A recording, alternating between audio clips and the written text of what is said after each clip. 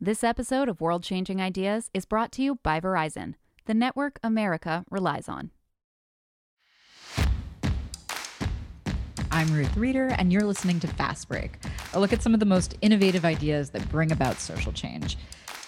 This week, we'll hear how the election results might affect the laws of the internet, and then find out what you can do to avoid spam and protect your privacy. This is your Fast Break.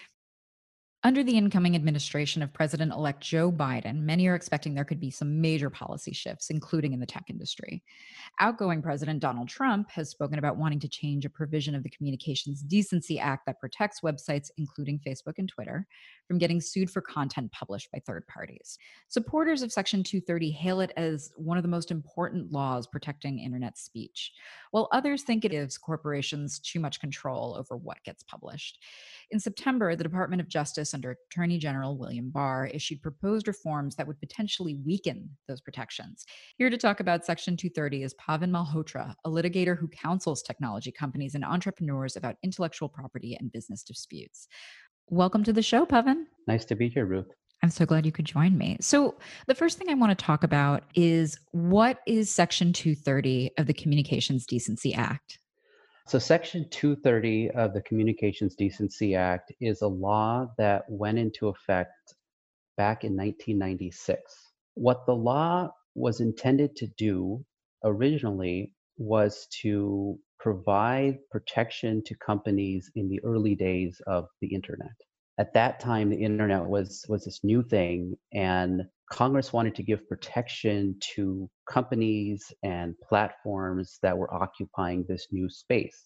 And one of the ways they tried to do that was to give them some legal protection in the event somebody wanted to sue them for their decision to permit content on their platform, or for their decision to remove content from their platform. And part of the idea was, you have this new thing called the internet, and there was a desire to encourage companies to set up shop on it. But companies were worried that if they were responsible for all of the things people said on their platforms, they would have so much legal liability that they wouldn't be able to operate. And so Congress stepped in back in 1996 and created this law. There's two primary provisions. The first provision essentially says, if you're an interactive computer service provider, if you're an internet platform, we will not hold you liable or treat you as the publisher or speaker of content that comes from some third party. The second protection it offers is, if you are an internet service provider or internet platform and you decide to remove content because you find it excessively violent, objectionable, or problematic in some other way, so long as you're removing content in good faith, you also will not be liable for doing that. And to a large extent, the law remains the same today. So the Justice Department leaves much of the law intact, it seems. However, something important does change. The law holds that no internet site is held accountable as a publisher or speaker for the content on its platform. However, under this new proposal, there's an exception to that, and it is, quote, that it does not apply to any decision, agreement, or action by a provider or user of an interactive computer service to restrict access to or availability of material provided by another information content provider. Can you explain that and what that change does? Yeah, I think the best way to think about the debate over Section 230 and why it has got so politicized in recent years is to recognize that there's essentially two sides to the coin here. In almost any Section 230 case, there's either going to be an issue of the decision that a platform has taken to remove content, or the decision a platform has taken not to remove content. And what the DOJ proposal does is it offers reform for both of these categories. So there's certain reforms that are put into place for when a platform decides to remove content, and then also what you do when a platform fails to remove certain content. It's interesting because there's kind of a political divide here.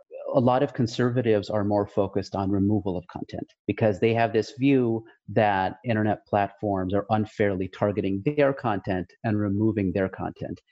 So what the DOJ proposal does is it tries to limit the immunity that platforms have when they decide to remove content. And under the CDA, there's a section called C1. And under that section, internet platforms can basically go to court and say, we have this immunity. And so your lawsuit that tries to target us for removing content should be dismissed. And the beauty of the CDA is that that particular section C1 offers a relatively quick and inexpensive way of getting lawsuits dismissed. There's a separate section of the CDA called C2, which basically provides that if a platform decides to remove certain content, it has to do that in good faith, and it can only do that in certain circumstances. What's happened over the years is that courts have, and defendants have largely not looked to Section C2, the one that requires good faith, to defend themselves in court.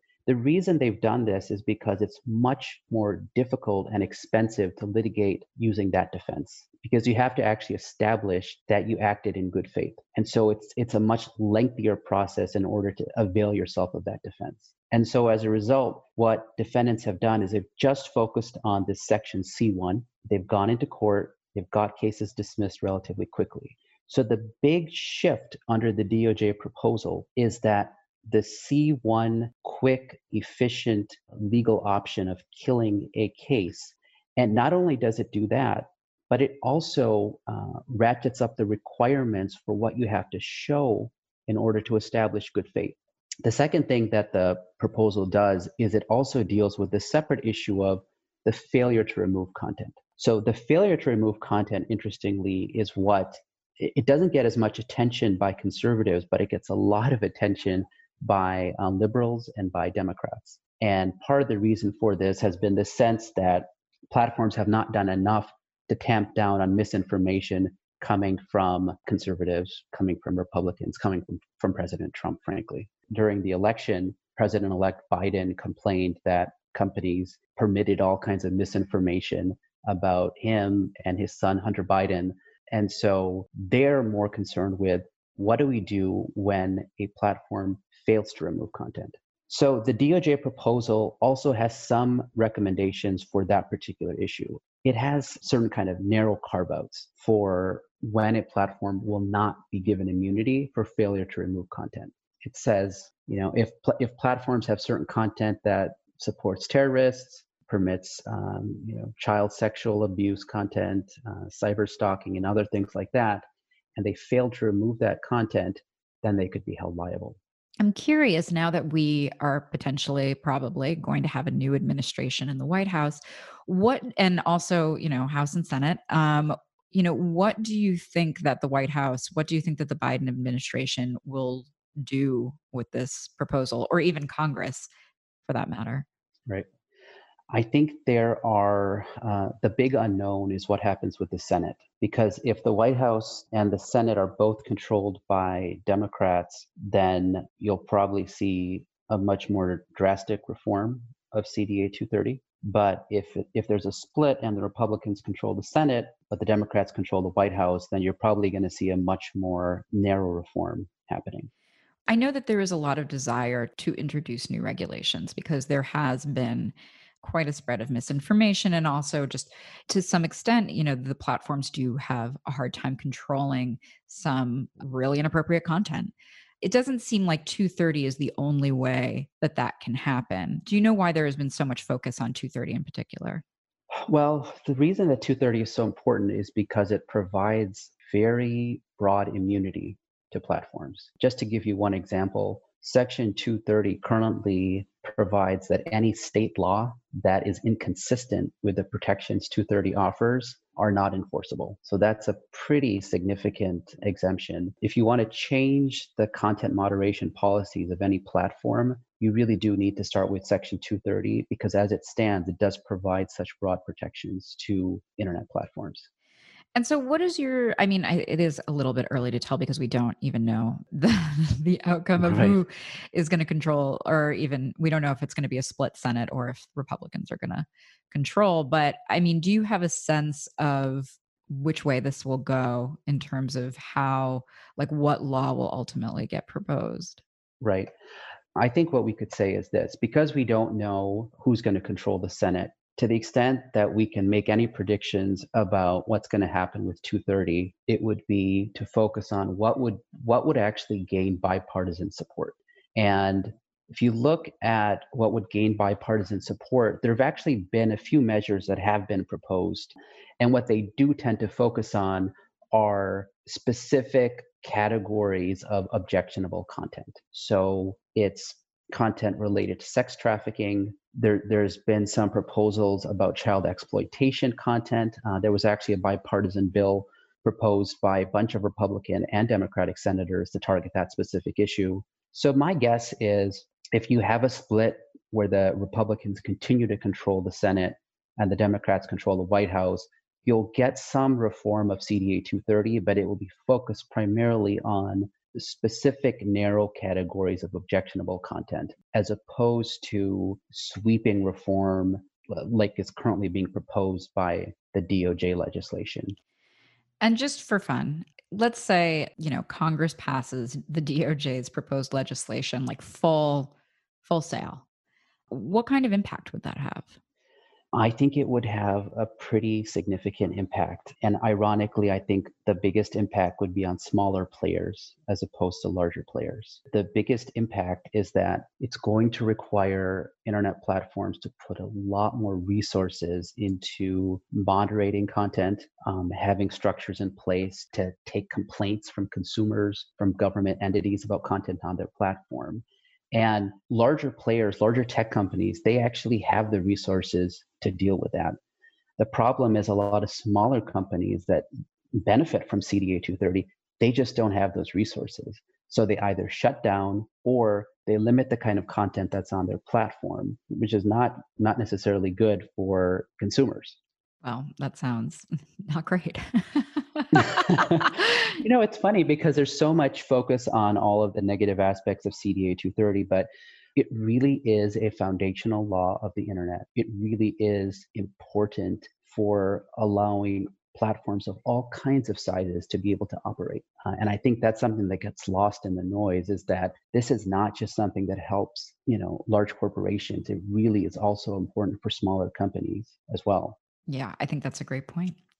Well, thank you so much for joining me. This has been a great conversation, and let's hope that democracy pans out. We can only hope. Thank you. Have a good one. Thank you so much. This episode of World Changing Ideas is brought to you by Verizon, the network you can rely on for your phone and for your home internet. Find the plan that's right for you at Verizon.com. A deal to get 10% off Purina tuna pate or a free super fuel size smoothie upgrade. Or better yet, enjoy this loyalty coupon for a personalized desk diary. These are just some of the unsolicited emails you may have received after giving your email address away for something completely different. But Fast Company writer Jared Newman has found a way to stop all that. Welcome to the show, Jared. Thanks for having me. So what is ABIND Blur? How does it work? So Blur is a free service that provides a bunch of tools for privacy, but the main one that I am interested in is masked email. So essentially, it's just a randomized email address that you can create. You can create as many of them as you want, and it will forward any email sent to that address to your real email address. So you sign up for, a website, or you go to a website and they want your email address to send you a coupon. You give them this random email address. You still get the email in your regular inbox, and then you decide you don't want them to contact you anymore. You don't want them to even have your email address. You just get rid of this randomized. You could turn off the forwarding, or you can delete the email address from Blur outright. And then they just have no way to contact you anymore. They don't even, have any way to get in contact. How many emails can I have through Blur?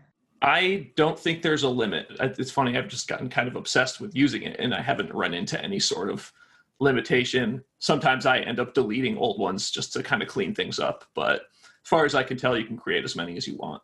That's great. I mean, previously, or like the thing that I've always done is I just have multiple email addresses, one of which is just like kind of like a trash email address. Right. And that's the thing, like send my garbage. Yeah. And I think for years I had that. A lot of us had that like spam email account.